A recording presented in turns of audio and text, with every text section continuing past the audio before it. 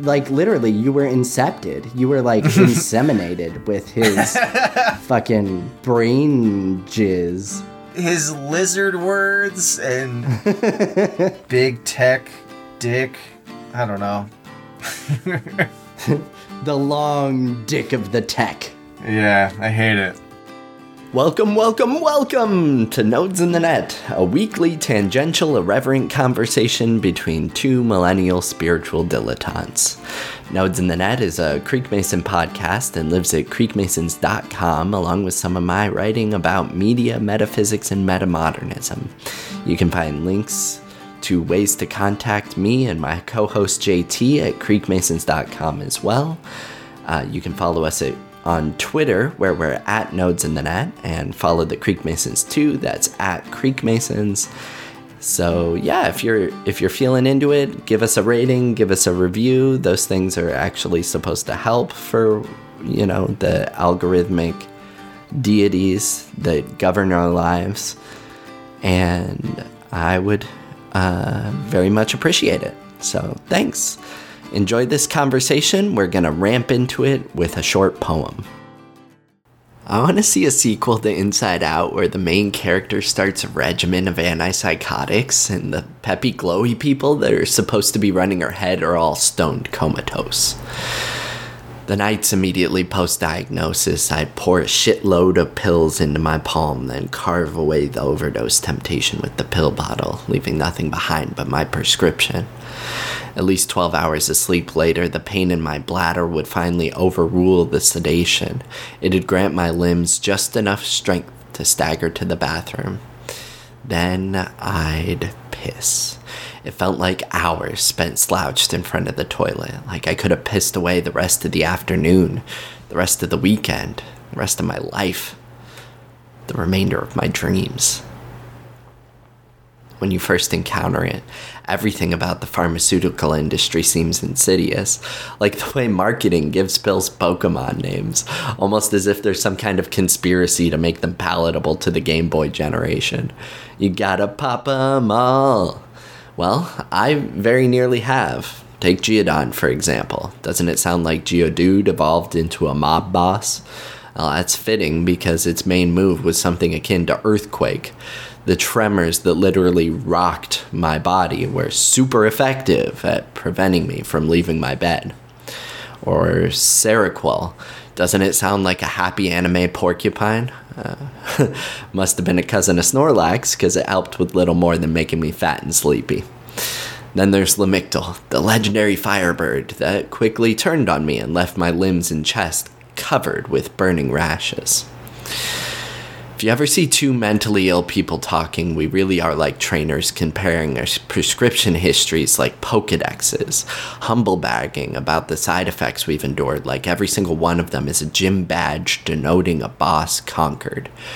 But despite the fact that I spent so long living like a Thanksgiving turkey, baked and trussed up and stuffed full of mush for the benefit of national tradition, despite that, the cornucopia of prescriptions I still endure daily has improved. You've got to recognize that psychiatrists are doctors of nothing more than guessing and checking. You've got to demand to keep trying shit until you stumble onto the unique cocktail that suits your peculiar neurochemistry. Now I've nixed the risky behavior that's the result of feeling invincible without encasing my consciousness in countless milligrams of dust-smudged plexiglass. I've stabilized the pendulous rubber band recoil of high and low energy, but I can still feel feelings. In short, I've found a way to use chemistry to secure the headspace necessary for me to resume growing, to be productive, to pursue happiness. Society is sick, and I'm far from being ashamed of not being innately well-adjusted to it.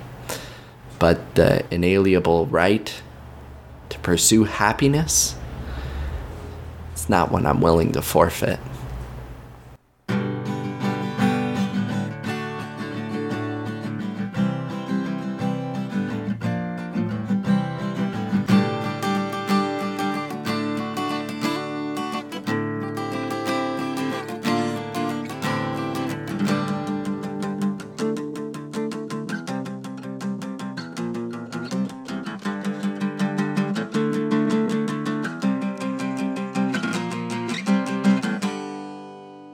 So what is? Oh yeah, let's. What's the story for today? Can we have an oracle on that? Let's ask our tarot. Ooh, yikes.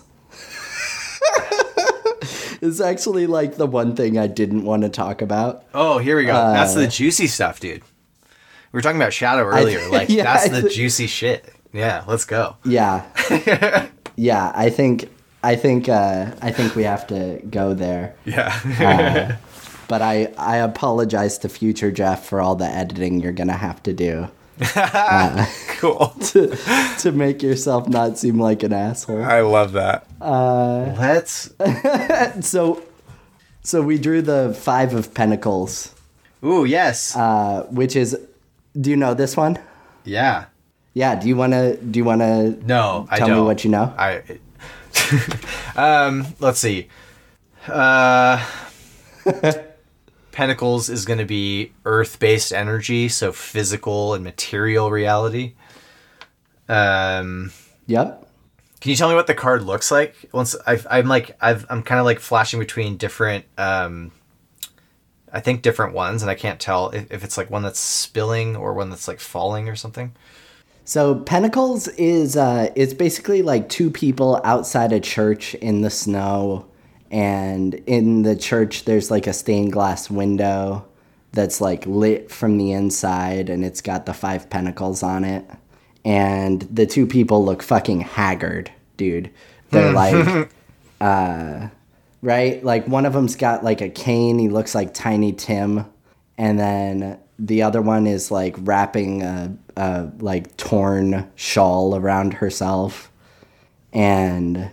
It's a card of like loneliness and dejection and just like general sort of feelings of being on the outside looking in. I'm not as familiar with this as I thought I was initially. This is not the card I thought I was thinking that it was. I saw I saw a card when you said 5 of Pentacles, and no, that's not what I was thinking of. Okay. Yeah, it's one of the cards that I've gotten a couple times now. I think it tends to relate to sort of this season in my life where I'm more prone to like ostracizing myself. I don't know, what is that called when you ostracize yourself? Alienate? Self-abandonment? I don't know.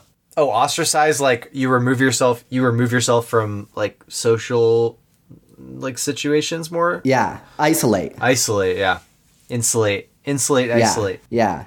So it's like I kind of, I get like really into my own shit and fucking, and fucking? Like it gets to be bad to the point. Shit fucking? Yeah. Is that what you said? I think this whole scenario would be so much more pleasant if I was doing more shit fucking. Yeah, it's big always problem here. It's always less suffering when you're fucking shit more of the time. Definitely. Yeah. I think the Buddha said that.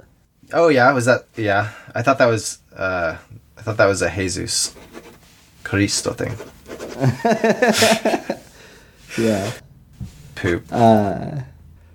But yeah, that's me. That's me right now. Is like, I am most palpably or most, objectively reflected in this card by the fact that I am like working from home. Yeah. And Layla and Freedom are working from school and from work from the office, respectively. Mm-hmm. And so I'm alone all the time. And what this creates for me is a sort of echo chamber of one, where my own thoughts echo off of the fucking walls in here. I'm in the office right now. So all I have for company is my own thoughts. And when you don't have anyone to fact check you or to even you have gone back to work and we've been talking a little bit less, not to place any blame for my paranoia on you, which I know you wouldn't accept anyway. But, but it's when you don't have anyone to like sort of check in with and maintain your groundedness in relationship to default reality, you can go into some really weird, dark, uncomfortable, scary even places. And that's the habit that I have around this time of year. I don't know. I feel that too. There's a lot of things that could explain that, but I mean, it's election season, and I do have some like PTSD maybe, or self-diagnosed PTSD, which means it's probably just me minimizing people who actually suffer from PTSD. But maybe I get a hall pass because I'm out as a bipolar person. Maybe. I don't know how. I don't know how that works. Perhaps. No, but like it was traumatic. Like I was followed home. I was, you went through some apartment that I lived in was vandalized, and it was scary, and it happened around this time of year. And for whatever reason, elections are always like supercharged for me, especially the last one. Like last year, I was losing my shit around this time of year. Oh, I forgot. Like, that was super intense for me, too. Yeah. Huh. Yeah, I kind of forgot how much. Right. And there's like a memory system in your body where your body's like, oh, you know what? It's about the same temperature and we're getting about the same amount of sunlight. Yeah. And last time I was here, I was in this like really tweaked out place. Maybe I should go back into that place just to be ready for... Yeah, it's so interesting. Like, it is just like a reaction to the environment. Yeah, to like the external world. Yeah, I think. Yeah, and there's like like you start hearing about pumpkin spice, and you have flashbacks to Donald Trump and Joe Biden's fucking debate. That was like one of the most traumatic things of 2020 for me, which is like really saying something. It was just a bizarre, like roller coaster of a nut kick. Yeah, that debate. But what was uncomfortable about it for you? I'm just pretty frustrated, and I'm just like down on civilization. So I'm like, this is where we're at right now. Between like, these are the best two people in America as leaders. I don't believe that. Like, I think that's So like, how fucked up are we that these are the two guys? Was kind of my perspective 100%. On it. 100%. The whole fucking premise is flawed. Yeah. Nice. Yeah. I like that. So I've just been pretty removed from politics for a while. I just kind of like follow this like indie newspaper, and everything they say, I just vote because like I don't want to pay attention to the news. So, I just outsource that decision making to this group of people that I trust in those decisions and would align with. And 99% of the time. And I just, I kind of like checked out around then. I'm still like interested in it. And I think politics is important and fascinating, but like, I'm not paying attention because we're so far from where I would find it like positive that I don't want to be hanging out, in that space at all. Yeah, 100%. I mean, like, it's a form of mental hygiene, I think. Yeah. Where do you know the phrase learned helplessness? We're talking a lot about trauma right now, I'm noticing. But do you know the phrase learned helplessness? Remind me. You've told me about it before, but I don't really know. Yeah. So the way that I think the experiment where this was like coined as a term was really fucking vicious, where they would give these dogs, they would like lock them in a cage and the floor was electrified. Oh, and God. They would like teach the dog that to turn off the like shocks that they had to like press a button or something. And God, and like over time they made the button less and less effective, and so eventually the dogs just like would give up entirely. Like the fact that they were given a solution and then the solution stopped working.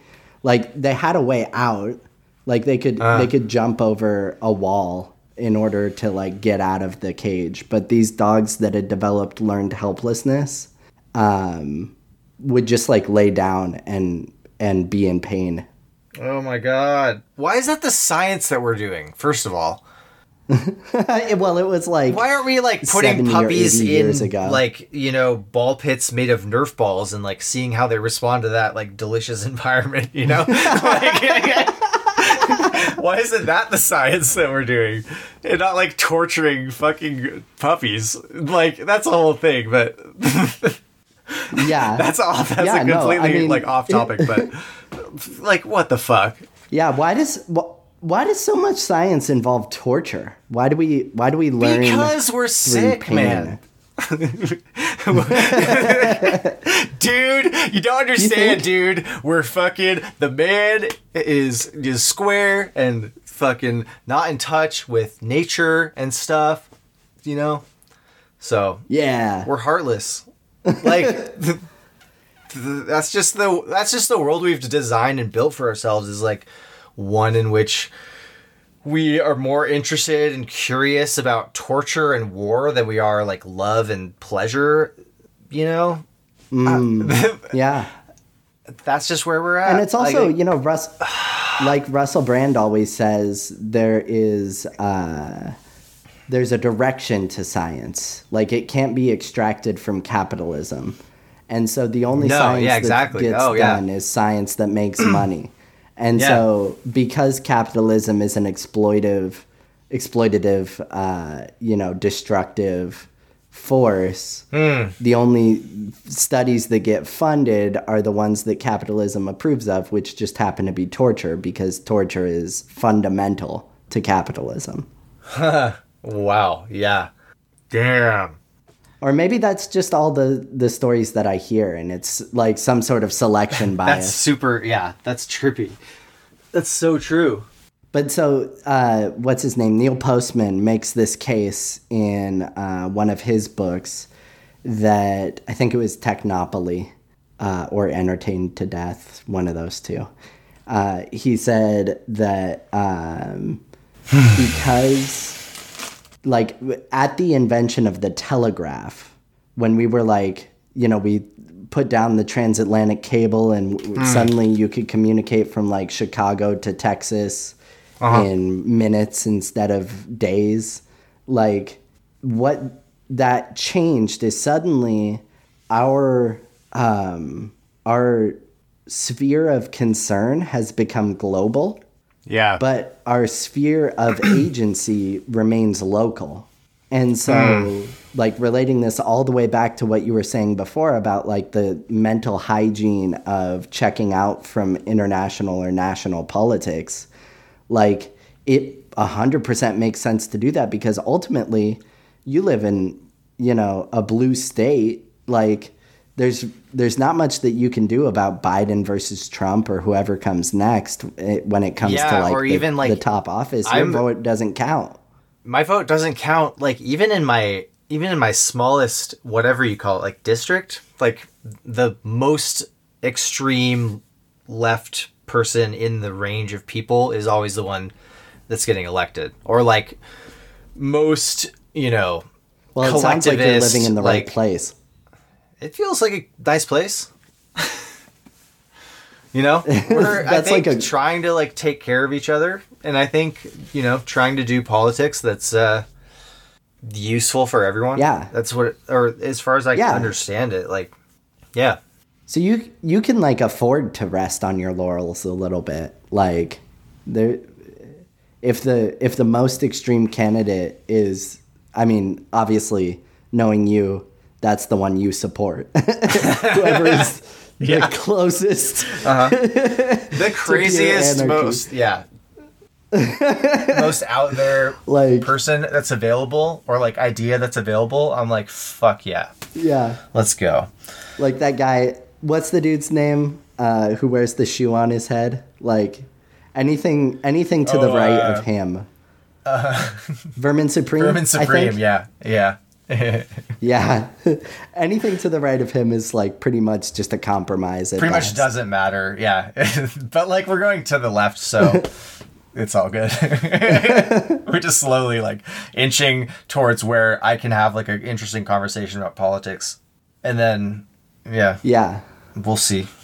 You know, I think that idea that you have like kind of landed on, it sounds like where you found a publication that reflects your values well enough that you can just vote based on their recommendations. Yeah. I think that's actually a pretty good model for democratic reform.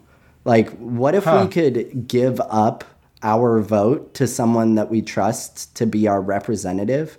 And it wasn't like... I mean, that's what a republic is, right? I mean, that is. We kind of already live in that. Right now, well, no, we don't, because the representatives in the House of Representatives and the, old fuckers in the Senate are like, each of them represents a couple million people or a couple 100,000 people or whatever. Yeah.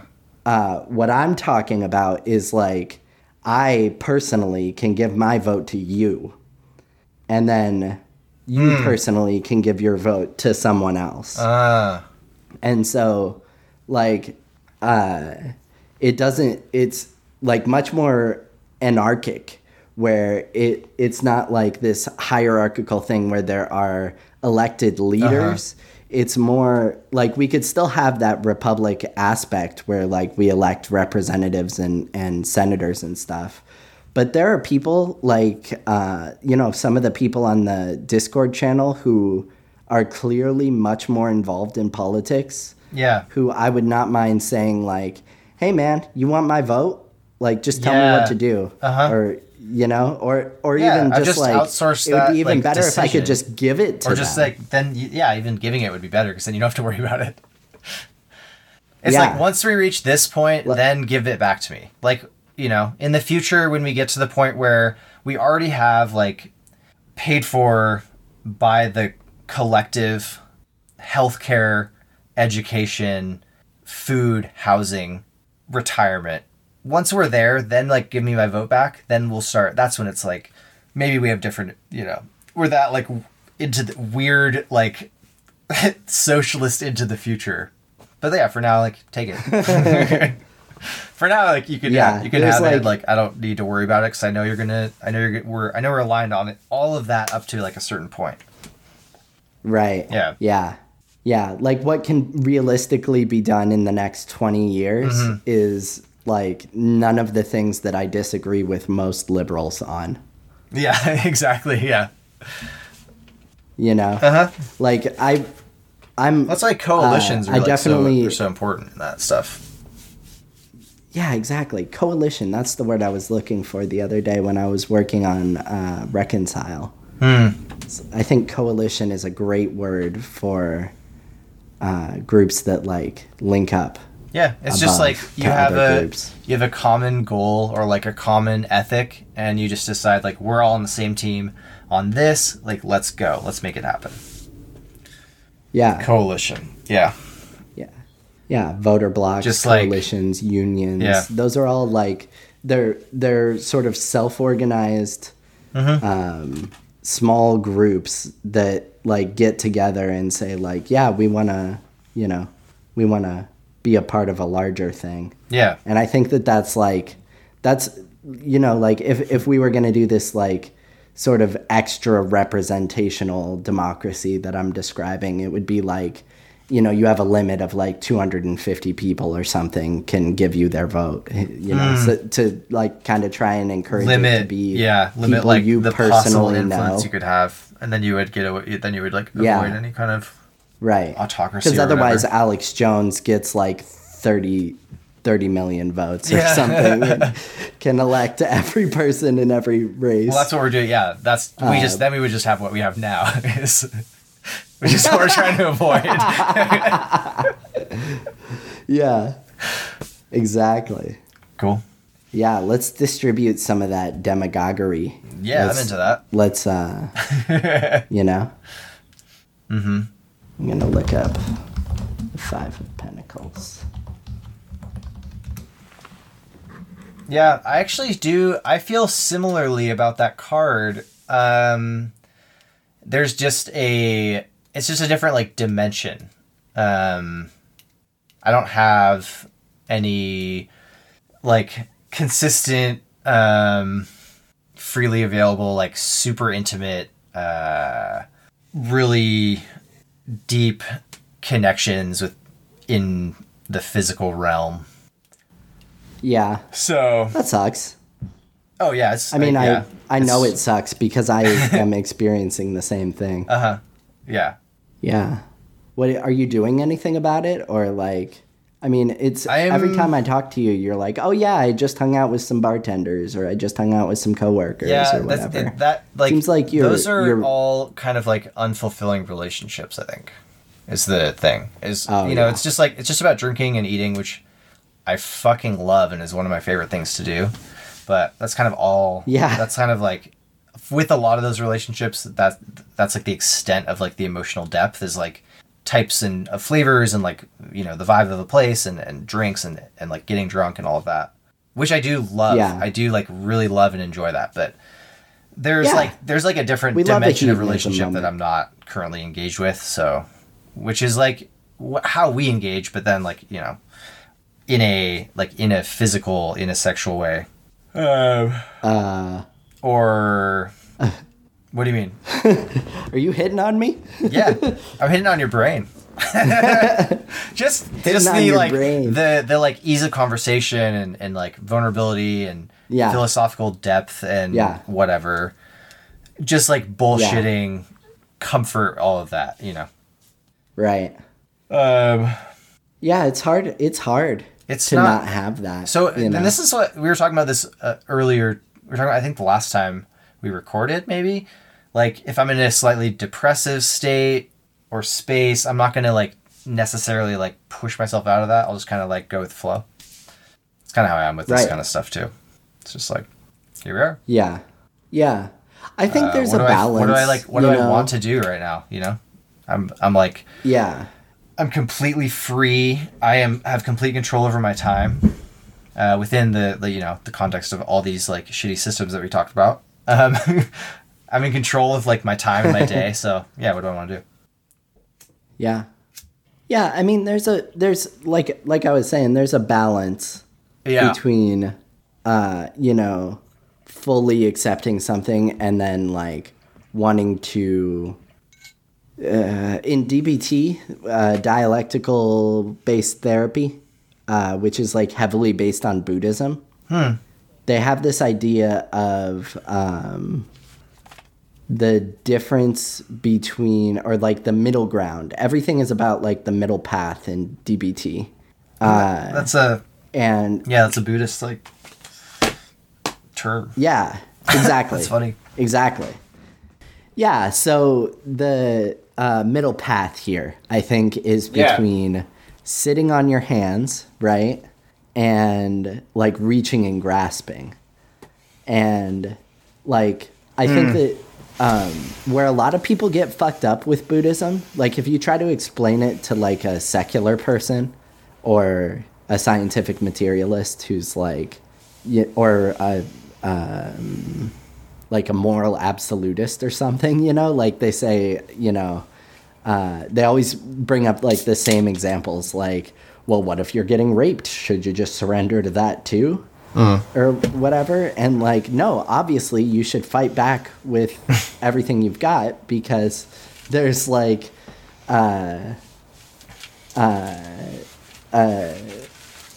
a polarity between sitting on your hands, which is like, you know, what you do when you're trying to restrain yourself from acting. Yeah. And then there's like reaching and grasping, where you're kind of like either clinging on to something that wants to fly away, or you're reaching for something that is just not in the present moment. Yeah. And the big facts, I think, are that there is a middle path between those two things where if you are like conscious about running yourself through like a perpetually mindful algorithm, you can get to a good answer about what the right course of action is in any given situation. And it's never going to be like restraining yourself or overexerting yourself. Yeah. It's going to be somewhere in the middle of those extremes. I love that, man. And I think like, right? Yeah. And so it's like with your friends or your like your friend's situation, it's like, yeah, put yourself out there a little bit, you know, like go meet people and have interesting conversations. Yeah. Sate that like hedonism need that you have that's like an aspect of your social personality. Like definitely like tickle your own belly like the Pillsbury Doughboy. I don't know why that metaphor popped into my head. That's a weird one. But like, you know, yeah, like taste nice things and feel full and feel drunk and feel good. That's an important aspect of being alive, I think. And also like maybe over a couple beers, people get a little bit more interesting and, and you get a little bit more social fulfillment out of that too. Yeah. I think what I've been doing too much of maybe in this like self-isolation that I've just described is like feeling like it's hopeless or something. Like there's no options for me when, you know, over the last 3 weeks, I've been training my separation anxiety dog to be home alone by herself. Yeah. As opposed to home alone with me, I guess. I don't know. That didn't make sense. But so I've been training her to be home alone. You know, she's a quarantine dog. She never had her owners or her parents or whatever you want to call us, like, go anywhere because there was never anywhere for us to go. We got her as a puppy in 2020. Oh. And so, you know, slowly over the last, like, 3 weeks, I went from, like, staying outside 5 minutes to staying outside 10 and then 15 and 20 and it built it all the way up to 4 hours, which is how long she was home alone without freaking out yesterday. And like what that unlocks for me is like I could, you know, potentially go to a coffee shop and work from there. Yeah. Or you know, and just be around like pleasant human smells or even unpleasant human smells would be preferable to being locked in an echo chamber with my own paranoid thoughts. Yeah, you know. Sure. So like I think even just being around other people's energy and like eavesdropping on conversations that have nothing to do with you helps you break out of that like narcissistic sort of disposition that's necessary to fuel paranoia. Definitely. You know what I mean? Yeah. And so with your situation where you are, you know, like going out to meet people, like that sounds like a good middle path to me where you're not overly surrendering and you're not overly like wishing for things to be other than they are. I'm like, it's a big wave on either side of the middle path. I feel like swinging, you know, side to side. Yeah. I don't know anything about what that's like as a person with bipolar disorder. Yeah. I mean, like, all you can expect from perfection is a moment, right? That's what Tyler Durden says the first time the narrator meets him in Fight Club, like the novel version. And all you can expect from perfection is a moment, and then it goes away. And yeah, I think that the more that you were able to get into the moment, the more perfection you're gonna appreciate. You know? Yeah. Fuck yeah. Agreed. I feel that way. And yeah, you can like stretch it out slowly, you know. Yeah, stretch it out. The length of time that you're like actually present, or the amount of times throughout the day that you're actually present. Right. The percentage of time. Mm-hmm. Right. How's that going for you? Sometimes it's easier, sometimes it's harder, sometimes it feels like I'm, you know, ascending toward like this zenith that is actually not a place and there's nowhere to go, but like it feels like I'm getting somewhere. Sometimes it feels like I have no idea what I'm doing. I'm just like spiraling into nothingness, and that's fun too. Yeah. Wild. It sounds like Mr. Bones' Wild Ride. Sure, yeah. It's fun. Have you seen that meme? Mr. Bones' Wild Ride? No. Did you ever play the game Roller Coaster Tycoon? Mm-hmm. Yeah, fuck yeah. Yeah, so this guy built like a train or something that was named Mr. Bones' Wild Ride, and it took up the entirety of his roller coaster park. And it was just like switchbacks and a loop. And it was like the torture train, basically, Mr. Bones' Wild Ride. And it's, you know, like trains are the most boring ride in Roller Coaster Tycoon. So all of his guests were like, you know, super bummed out. And man, the internet like, is wild. All of the... Yeah. I love it. So you know how you can open up like and look at what all your guests are thinking. Yeah. And like every guest was thinking, I want to get off Mr. Bones' Wild Ride. And like that is a fucking mood. The fact that someone was just like, you know what I want to build in this video game is like the dumbest, slowest train of all time. And then they built it. Man. Yeah, I don't know. That just like, I love that. People are so crazy awesome. Yeah. You know, I was watching a TikTok the other day of a guy. I'm doing like a meme rundown right now. That one was from like 20 years ago. This one's a little bit more recent. Okay. There was a guy wearing one of those horse masks. You know, the like big rubber horse masks. Yeah. And he was sitting in his bathtub in his boxers on a bucket. And there was a bucket in front of him. And he was playing like heavy metal drums on the bucket in front of him and headbanging. So the horse mask was like going all crazy. Yeah.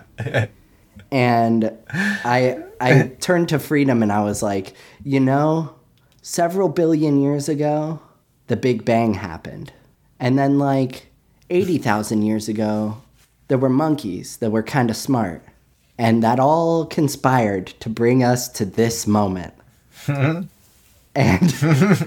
like, I think that's really special that like, this is how we're using the gift of creation is to make 1 minute videos. That's a fun way to look at it. Fucking bizarre rubber masks and like smack things with sticks. And like the gift of intelligence, smack things the with gift sticks of in creation. a pleasing fashion, though. Yeah, right. Not just any kind of smacking. Like there was some, exactly, yeah. There was some aesthetic to it or something. Yeah. Like I'm not gonna like say it was high art, you know, but it was like you know. You could very easily write a doctoral thesis on the like trends in TikTok. Just analyzing a specific meme and like the origins of that meme and like why it fits into the internet. Yeah, that would be so fun. That's the PhD. That's the fucking PhD I want. Is like meme, like, you know, do a meta-analysis of all memes. That would just be like the most like absurd shit. Dude, it's called media criticism. That's what Douglas Rushkoff teaches is media criticism. That's like the real thing. Which blew my mind. And I didn't really get to see him like talk shop with someone until he had the dude from the Content Mines on his podcast recently. Oh, yeah? And they just like went off into this like hyper intellectual discussion of the waves of culture that have like passed through us since TikTok was created, and like how much fun it is to just dissect this stuff. Cool. And so, like, I've been listening to the Content Minds a bit since then, and the guys on it, it's sort of a similar format to you and me talking, except I guess they're more structured. They like analyze specific news pieces or whatever, or not news pieces, but like meme trends. And Rad. I don't know. It's like, it's something that I've always been hungry for. Like, who is the person writing the history of the internet? You know? There's like knowyourmeme.com exists, but it's not. It's like a combination of Wikipedia, Know Your Meme, Snopes, like YouTube, Facebook, you know? Yeah. Google. It's meta-modern, dude. It's a combination of all the platforms. Yeah, it's a platform and I don't know. It's like a space and a collection of information somehow. All of these different sites. Yeah. And then one day we'll be able to like walk around in them, like malls or something. I don't know how that's going to look. Oh, God. How do you feel about that? Yeah. Are you honestly, excited for the like the AR or the meta? What is it? Metaverse, AR, VR, like worlds. Okay, so first of all, we need to address something, which is you were saying this earlier. Mark Zuckerberg stole the word meta, and I think we need to be mad about that just for a minute. Yeah. Like we need to have our 3-minute rage. Well, you know, it was like. So it's like a combination of like, it's great branding is the problem that I think for me, because like he just like got into my head and implanted a new word that I would use in a certain like conversation. And then like the word comes out of my mouth. And I'm like, fuck, like that's not the word I would have used.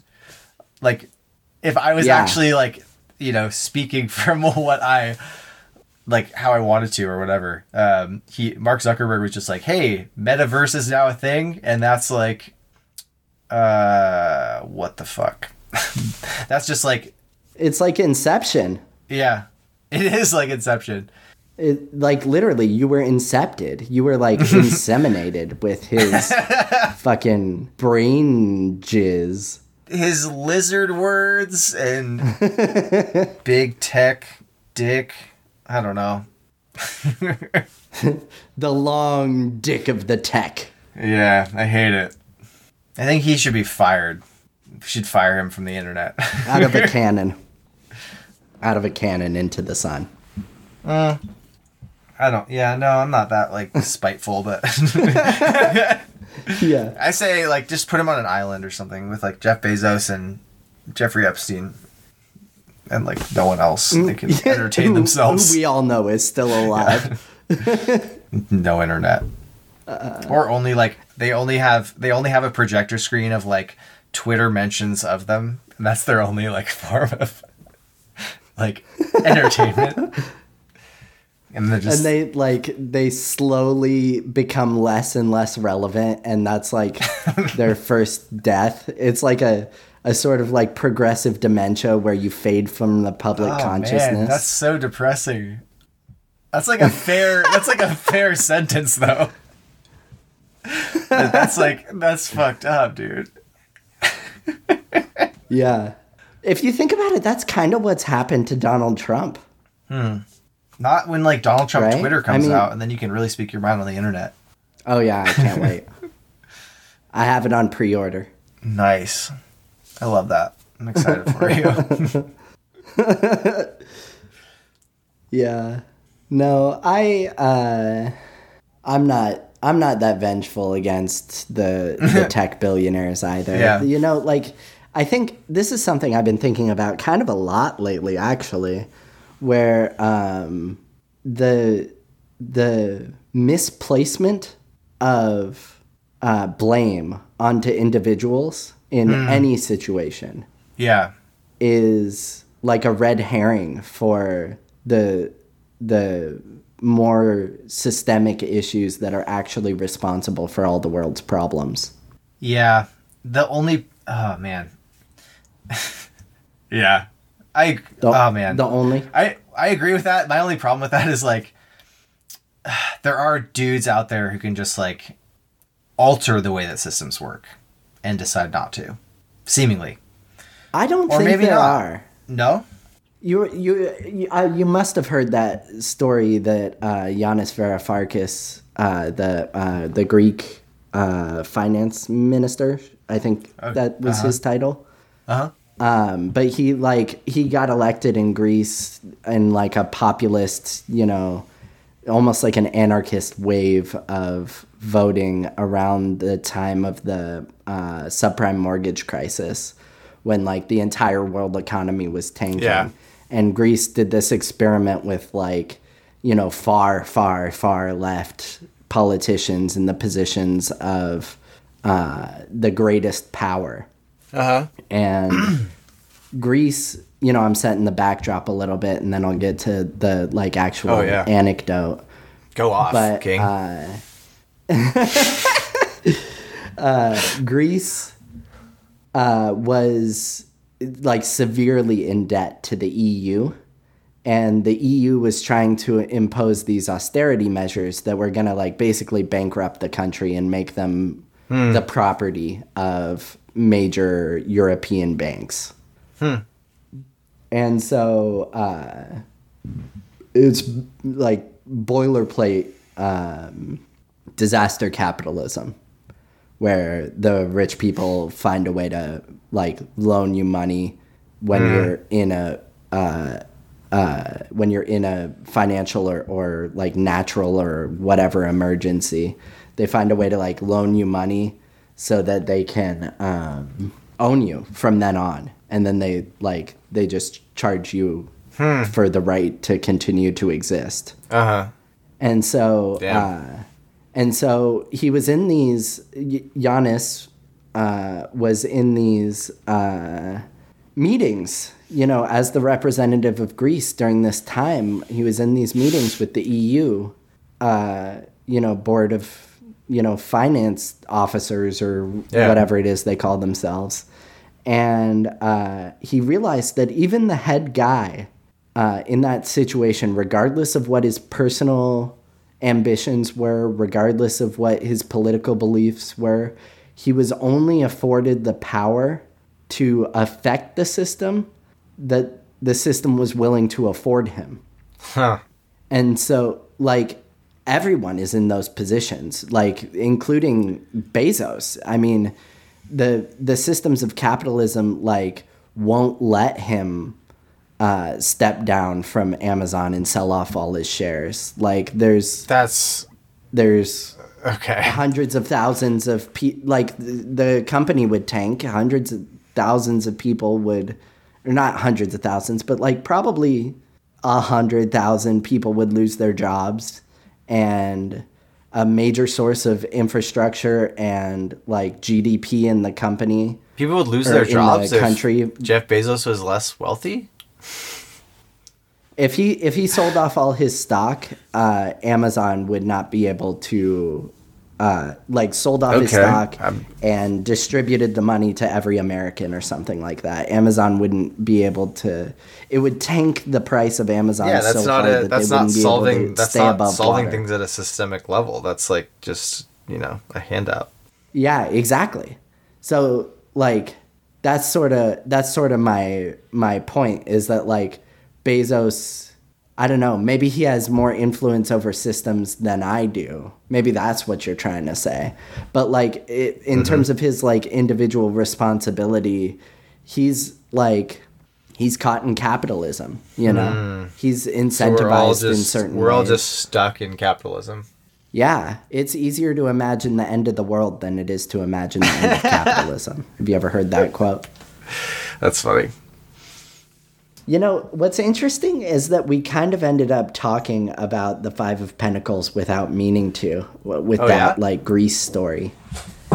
Yeah, because like a big piece of the whole Greece story is like financial loss. There was like a financial meltdown is what they're calling it now, the Great Recession, and poverty. Like Greece was destroyed, and lack mindset is like the foundation of capitalism. And, you know, that like scarcity belief, like it's kind of interesting that we got back there without like really even intending to. Yeah, that's funny. How are you doing on money? On money? I have good credit and like high limit credit cards, and I just fuck around and, you know, spend a lot and then pay them off and, you know, move money around because that's what you do. Yeah. I guess. You're like, you're buying like Bitcoin with your credit cards and then. Maybe. Sometimes, yeah. If I want to fuck around. Have you really done that? No. Okay. That would be insane. I would definitely spend money on things that I don't need to instead of paying off debts. I've done that before. But, you know, money is made up and there's no rules, so you just kind of like move things around and then complain and things get dismissed, and then you take on debt to pay your debt, and then you take on bigger debt, and then you have more wealth, and then, you know, just like hang out. I guess. I don't know. Yeah. Yeah. Like, I mean, that is, you said it sort of flippantly, but that is the pattern that you need to go to in order to, like, make it into the middle class. Like, you gotta get a credit card. Get an auto loan. Get fucking, and then get, like, a student loan, and then get a mortgage. And they're just like, wow, I owe all these banks so much money, and I have so much. It's like, yeah. Cool. My sister was telling me she's like $1 million in debt because she's like, she's building a real estate empire or something. Wow. That's and I was like, cool, I guess. Why is she doing that? Well, we need more landlords like her. That's, I think that's why, is because we need more landlords like her. All too often have I experienced landlords who are not fully appreciative of the sacred trust I'm putting in them by paying them to live in a property that they own and maintain. Like when I was living in San Francisco, you know, way back around the time of, you know, that fateful November where I was having all that paranoia. Yeah. One time I came home and opened my door and like jumped because my landlord was just like standing there in my front hallway. And apparently he was just like letting himself into our apartment whenever he wanted. What? Yeah. Yeah. Which is like against the law, right? Like you need to give 24-hour notice. Yeah. I mean, yeah, like do we even need a law to fucking say don't be an asshole? It seems pretty straightforward. And then like the spare key to the house disappeared from the junk drawer. And I was like never sure whether he was the one who took it. And so I was like constantly like scared that the locks were going to get picked or not even picked, just opened with the key. Locks were a major source of paranoia for me for a long time. I'm gonna do you a favor if you've never called a locksmith, and anyone who's, you know, potentially listening to this at some point. If you call a locksmith, like an emergency locksmith, after say 10 p.m. and the call gets transferred a couple times, and then a really surly dude picks up the phone and says, "I'll send someone out," and then they show up and they rake their picks against your tumbler for like a minute, just like making a bunch of noise but not actually picking the lock. And then they say, "You have a high security doorknob." This is the real part of the scam. They'll tell you have a high security doorknob. Never heard this. And that they they have to charge you an extra $70 or $100 or something. What the fuck, and dude? The only way in is for them to use a hand drill to drill through the tumblers. So they just like drill right through the doorknob. Jesus. So that was right at the start of my first bout of psychosis. Like I had this guy like totally rip me off. And then like 2 weeks later, my neighbor's apartment got broken into, and like her laptop was stolen and things were thrown around and stuff. I think that, I think it's kind of appropriate to the Five of Pentacles to end on that story where, like, that was me. Like, the way this card looks, it's like these people are outside, they're in the snow, there's, like, warm light coming from the window, but they're not being allowed in there, and they're, like, ragged and cold. And the beginning of that story with the locksmith is me and my girlfriend at the time.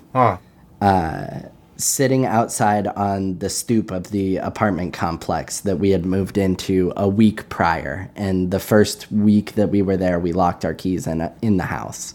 And that was us. It was a cold, rainy San Francisco night at like 2 a.m. Yeah. And like we'd just gotten back from the bar and we were sobering up. And we were another major theme of the Five of Pentacles is worry, and we were scared. Like I was scared I wasn't going to be able to get back in there, and so I think that's a good place to end. We're going to end on a dark note on this one. Do you feel comfortable with that? Fuck yeah, I'm into it. Fuck yeah. Okay. Bye. Bye.